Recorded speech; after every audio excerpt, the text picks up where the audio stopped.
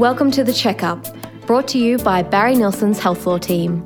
The Checkup is a series of interviews, case studies and stories with some truly interesting and innovative people from all kinds of backgrounds: lawyers, doctors, authors, cyber experts and more. Together we provide a regular dose of all the latest happenings in healthcare and tackle some of the big issues within the industry. If you'd like to hear more, make sure you subscribe on Podbean or Apple Podcasts. And if you'd like to get in touch with our team, head to bnlaw.com.au. Welcome back to The Checkup. My name's Rob Samet and I'm also joined by Katrina Moore. Hi everyone. And we're both part of Barry Nilsson's National Health Law team. Today, Kat and I will be discussing the topic, are your employees making you vulnerable to cyber threats? We'll also be joined by a special guest who I'll introduce shortly. In today's world, if personal information is lost, stolen or unintentionally disclosed, there is an obligation to disclose the incident, not only to the Office of the Information Commissioner, but also potentially to each of the persons affected. So as you can probably imagine, if an incident occurs where there are a lot of people affected, it can be quite an onerous and expensive obligation. Some of our listeners will be aware that the OAIC released its second quarterly report on 31 July of 2018. Amongst a number of interesting facts, there are two of particular interest to us today. Firstly, the report revealed that the main target for cyber criminals is, in fact, the healthcare industry. And second, it revealed that the largest cause of data breaches in Australia following criminal attacks is just simple human error. So against this background, today we're looking at the role employees play in data and cyber breaches and what we can do as organisations in the healthcare industry to protect against that vulnerability. And we're fortunate today to have with us Patricia McMillan. Patricia's very kindly joined us here today to offer us the benefit of her expertise as a cyber security awareness expert. And Patricia's also the author of a text, Make IT Matter, the surprising secret for leading digital transformation. So thanks, Patricia, for taking the time out to speak with us here today and be part of this podcast. Thanks, Rob. It's great to be here. Okay, so first question, and not just focusing here on healthcare, but looking at, Patricia, what's the likelihood of an organisation's information being breached by an employee? And following on from that, what are the practical consequences of such a breach, a data breach? So according to the latest Verizon Data Breach Investigations report, around 28% of data breaches are caused by employees or insiders. And that includes both the intentional ones and also the unintentional ones that are the result of error. The consequences of a breach vary depending on what your organization's business risks are around the information that you hold and the extent of the breach. But one of the most common consequences is that customer personal information can be exposed, and this could result in personal harm for those customers if their information is subsequently used in criminal activities such as fraud. And of course, it can result in loss of trust in your organization. Another consequence can be theft of your organization's intellectual property or the theft or exposure of any information your organization regards as sensitive. And if you've had a data breach, no matter what the other consequences are, there will definitely be a financial impact for the organization in responding to and recovering from that breach. And Patricia, who are the types of employees involved in these breaches and what are their motives? Because there's a common perception that obviously most of these breaches are disgruntled employees or ex-employees. Is this true? According to Verizon, system administrators are the top internal actor involved in breaches, which makes sense because they have very privileged access to systems. That group is followed by end users, some miscellaneous others, doctors and nurses, and software developers. Disgruntled employees or ex-employees are responsible for some of the breaches, yes, but grudges are the motive in only a small percentage of breaches. Other malicious insiders might be acting on their own, or they might be working with a cybercrime ring. They usually have a financial motivation because they can sell that information or they can be well rewarded by their sponsor for obtaining it. But it's important to remember most insiders aren't acting with intent, but out of simple error or lack of awareness. We all make mistakes, especially when we're in a hurry or when we don't know what the policy says. And when security controls or policies make it more difficult to do our daily jobs, all of us are tempted to create easy workarounds, and that can inadvertently result in a data breach. Okay, Patricia, what are some of the common ways employees inadvertently breach a business's cyber security? So most successful cyber attacks start with a phishing email.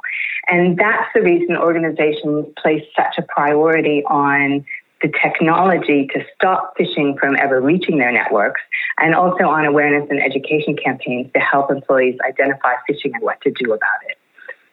In one of these typical scenarios, a phishing email contains a link that might say something completely innocuous, like, please see this document for review. That's a really basic one, but the messages vary in sophistication. Some of them can be very clever and can be crafted to look like something the employee would be expecting or would believe is important to click on. And then they click on that link and it takes the employee to a login screen that mimics one of the common cloud-based email and collaboration platforms that more and more organizations are using now. And because it looks like a login screen that the employees are used to seeing, it looks like a perfectly normal thing they see every day. They just automatically enter their username and password, and then they go on with their day not realizing anything happened at all. But the result is that that bad actor now has that employee's username and password. And they can use that to send out additional phishing emails from the user's account, which they do to harvest more usernames and passwords. And they might get lucky in this process and gain access to a really privileged account, like a system administrator or an executive or a finance manager. Some other common ways result from employees creating workarounds to make it easier to do their jobs. For example, they might forward work emails to their personal email just to make it easier to work from home. And this is famously what got Hillary Clinton in such a mess, but it can be common practice in organizations, even if it's against policy. Or they might write down their passwords or use the same password at work as they do for personal logins to make it easier to remember. Or they might share their password with someone else, such as their assistant or another system administrator, just to make their tasks easier. So you foreshadowed a little bit of information about phishing and other types of ways that employees can make organisations vulnerable to cyber attacks. What are some of the underlying causes of data breaches by employees, and why are these breaches occurring so prevalently? Well, I think the causes are not just leading to increase in breaches by employees, but all kinds of breaches by all kinds of actors are occurring more frequently. And I think some of the reasons for this are that almost all organizations are working now in a more digital and interconnected environment. They're putting more of their sensitive information into that digital environment, and they're linking more and more of that information together. So there's great benefits to doing this from a business perspective, because it means organizations can offer better and more convenient services to their customers, and they can work in a more flexible and productive way. But the problem is that this way of working creates new risks, and we're seeing that from the increasing number of data breaches. So a natural consequence of this digital environment is that there are bigger and bigger honeypots of information that are extremely attractive to cyber criminals and cyber espionage rings. These groups have sophisticated tools and approaches. They are very well resourced. They work together, and they can be anywhere in the world. They don't have to be anywhere near their target. So the fact that we've created these environments that are really attractive to the cyber criminals, I think, is what is resulting in the increase in breaches. Patricia, you've spoken there about the bad guys who are targeting employees to gain access to networks and stored personal information. Now, I've heard that while there's no such thing as a perfect crime, cybercrime can get pretty close to being the perfect crime. How do the cyber criminals, get others to innocently pay money, and sometimes lots of money, into their bank accounts? Well, we talked earlier about how most successful cyber attacks start with a phishing email and how easy it is for an employee to inadvertently reveal their username and password to an attacker and give them access to their account on the organization's network. Now, a typical follow-on from we call this credential harvesting. So a typical follow-on from this credential harvesting is that the fraudster will then use their access to the network to eavesdrop on correspondence about invoices between the organization and its suppliers or customers. And they wait for an opportune time, and then the fraudster will pretend to be the supplier and request a change to the account number so that the organization winds up paying the fraudster instead of the supplier. So you've mentioned that these fraudsters, they'll network eavesdrop in relation to better understand an organisation. A common method utilised by hackers to gain access to a network is by social engineering. Could you tell our listeners what social engineering is and why it's such a risk for data security? Social engineers are just con artists. They have a fancy new name in the world of cybersecurity, and they use information they've gained about you and your organization and their own persuasiveness, just like any con artist, to try to convince you to do something you wouldn't normally do, like make an urgent payment without going through your standard processes or reveal information that you shouldn't reveal. And to do this, they might use email, they might use phone calls, text, social media, or even face-to-face contact as part of their con. And it's a risk because attackers know it's almost always easier to get around the people in an organization than it is to hack through the technology. And you mentioned social media. What about that? There's a clear potential, obviously, for information to be drawn from social media to aid hackers. What should employers be requiring of their employees in regard to their personal social media pages? This is something where it's difficult to strike the right balance because often an employee's social media presence might be beneficial to the organization, but at the same time, it can create risks. So organizations really should do a risk assessment around social media use to determine what their own policies ought to be. However, just as a general practice, it's a great idea for everyone to check their social media security settings to make sure you're only sharing information with the people you want to share information with. And this benefits not just your organization, but yourself as an individual. For example, are you only sharing information with your friends or connections, or are you sharing it with a wider group of people that you might not know? And are you careful to only accept connection requests from people you do actually know? It's a great idea, if you haven't done this in a while, to go through a clean out of your connections. It's also good to be careful about what you post that might inadvertently reveal more than you intended about you or your organization. For example, you might not want to reveal your travel plans or important meetings that might be coming up. And it's good practice to think before you post about what the security implications of that post might be. Patricia, a lot of employers allow employees to bring their own phone or laptop or electronic device to work. And of course, you have a lot more people now who are working from home, which raises a question. Should employers be wary of employees using their own devices for work purposes? Again, I think this depends very much on the organization and the nature of the information or systems the employee has access to and the risks you've identified. I love working from home, but in general, personal devices are not likely to be as secure as a device over which the organization has complete control. And information downloaded to a personal device has then left the organization's environment. So it's, again, out of their control.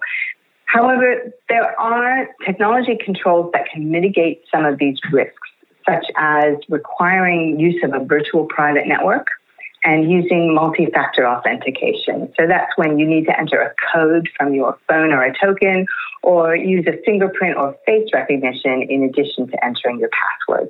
Okay, so we've highlighted the risks in the ways that employees can weaken a business's or organisation's security defences.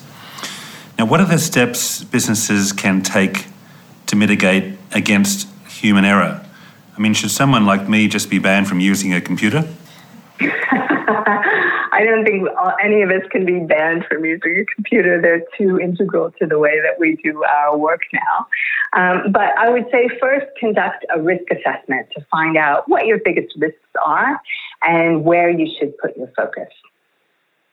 Then after you've done your risk assessment, use technology to address as many of these risks as you can so that there's less reliance on humans always doing the right thing all the time, because as we know, we all do make mistakes. For example, there is technology that can filter out the vast majority of phishing messages so they never reach your network. However, understand that technology will never be able to address all of your cyber risk. The third thing you should do is put controls in place for processes so that, for example, a single individual can't make changes to key systems or financial accounts. And then finally, equip your people with the awareness and knowledge and support they need to act as your organization's human firewall. This can include everything from general awareness about phishing and social engineering to educating the HR team about identifying employees and prospects that might pose a risk to the organization, to educating people who work with third-party contractors, to nurturing a positive work culture so that employees aren't disgruntled, they're not acting under stress, and they're not afraid to come forward if they've seen unusual activity by other employees. In regards to equipping your employees with knowledge, obviously, a lot of businesses require employees to undertake compliance-based online training to promote cyber awareness. Is this sufficient? And what's some more active preventative measures that businesses could take to really engage with their employees? Done once when an employee joins an organization, or at best, it might be done once a year. Often it's a set of short videos, and a lot of people just let them run in the background without paying much attention to them. And even if they are paying attention, they'll quickly forget the content if it's not reinforced more frequently. And if it's a standard product that's been purchased from a supplier, and there are a lot of really good ones out there, even if the content's good, it will have a generic feel to it rather than feeling like something that applies specifically to the employee and their organization and their role. A much better approach is to work on turning your employees into allies in protecting your organization and to look at how you can support them in this. And that includes delivering the right content to the right people at the right time. And when I say that, right content means it's engaging, it's easy to put into practice, and it's directly applicable to your organization and your employees. The right people means you've done that risk assessment to identify the particular groups you need to focus on, not just for general awareness, but for their specific roles and their level of access to information. And the right time means the information is reinforced frequently in bite-sized chunks rather than a single information dump. And that you considered particular times at which it might be important to reach them. For example, a period of high risk is often when a new employee joins the organization because they may not have all of the access set up yet, and they may not be fully aware of all policies and processes. So that's a time when they're most likely to create those workarounds that we talked about. Okay, so it seems clear, and we acknowledge that all employees really within a business, some more than others, need to be educated about cybersecurity to protect a business from the ground up. But Patricia, what can be done at a senior level, at an executive or board level, to raise awareness about cyber security issues? It's so important to engage senior executives and the board. These are the people who are making decisions about where to invest in order to mitigate cyber risks. And if they're engaged, they can open up all kinds of doors for making your engagement with other employee groups more effective. The first thing I recommend is to speak in their language, which is the language of business risk. So understand where cyber risk fits in the context of other business risks that are important to the executive and the board. So you can have a sensible conversation about it with them instead of one that's based on fear and uncertainty. There are also some activities that can be particularly effective in raising awareness amongst senior executives. In particular, I've seen great results from Game of Threats, which is an executive cyber exercise offered by PwC. I don't have any financial relationship with PwC. I just think they have a really good product that I'm happy to recommend. Executives have a lot of fun with it, and it's really effective in raising their awareness about their own accountability for cyber risk and changing their perception that it's something the IT area is responsible for, because that's one of the things that is one of the most common misconceptions about cyber risk. It is something that the executives and the board need to take responsibility for, but there's a common misperception that it's something that the IT people should be taking care of. Another common recommendation that I've heard of is that businesses will create an accessible cybersecurity plan. So a plan that's accessible by all employees. What should this type of plan entail, and how would it help during a cyber incident? For most of our organizations, a major cyber incident is a matter of when, not if. So you need to be prepared when it happens to respond effectively and recover quickly. And there are a couple of plans organizations should have in place. One of them is an incident response plan. And this is a plan that details how your organization will respond in the event of a cyber incident. A good incident response plan can limit the damage you'll face from an incident and help you recover as soon as possible. It should include an identification of your key assets, what's most important to protect, plans for particular incident scenarios, key roles and responsibilities, contact lists and checklists for use during the incident, a process for alerting key stakeholders, public relations and media management, and post-incident review and reporting. Another plan to have in place is a business continuity plan.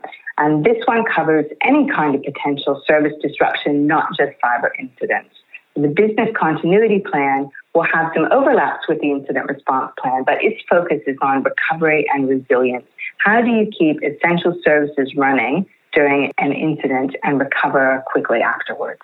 Finally, almost finally, if a cyber breach has occurred, what should businesses do to protect themselves then and in the future? Have a look at the technology, the processes, and the culture and awareness you can put in place to prevent this kind of incident from happening again, or to recover more quickly in the future. And hopefully you won't need an incident to prompt you to do it. Now, Patricia, we've established that employees can make businesses vulnerable to cyber attacks, and we've also established that someone like me should have all electronic devices removed from their office. But there is a lot that employers can do to protect their personal information. Is there anything further that you'd like to tell our listeners about protecting their businesses from cyber attacks? There's a lot that technology can do to protect your organization from cyber attacks. And the technology is getting more sophisticated all the time, so definitely take full advantage of this. However, technology will never be able to fully protect your business from cyber attacks. To some extent, you'll always be relying on your employees. The best thing you can do in that regard is to move away from a compliance-based approach to cyber awareness to a culture-based approach that turns your employees into your allies in protecting your organization, your human firewall. We'd like to extend our thanks to Patricia for agreeing to come and speak with us today about cyber threats and how to protect your organisation from a breach. It's clear that businesses who fail to prepare their staff to meet cyber attacks are risking not only their valuable information but also their reputation. We hope that today's podcast provided your business with a few helpful tips on how to create a more secure and cyber-aware workplace. Remember that the best cybersecurity is only as good as your weakest link. And, as Patricia explained, when it comes to your employees, you can go a long way to eliminating the weak links through a culture of awareness and vigilance. Spend a little here to save a lot, bearing in mind that in 2017, the average cost of a cyber breach or a data breach was around $2.5 million. So develop a cybersecurity plan, have in place a cyber response plan for when or if and when a breach occurs, and also go out there and buy Patricia's book, which is called Making IT Matter, The Surprising Secret for Leading Digital Transformation. So thanks very much to Patricia for giving us the benefit of her expertise today. Thanks, Katrina. Thanks, Rob. And thank you all for listening.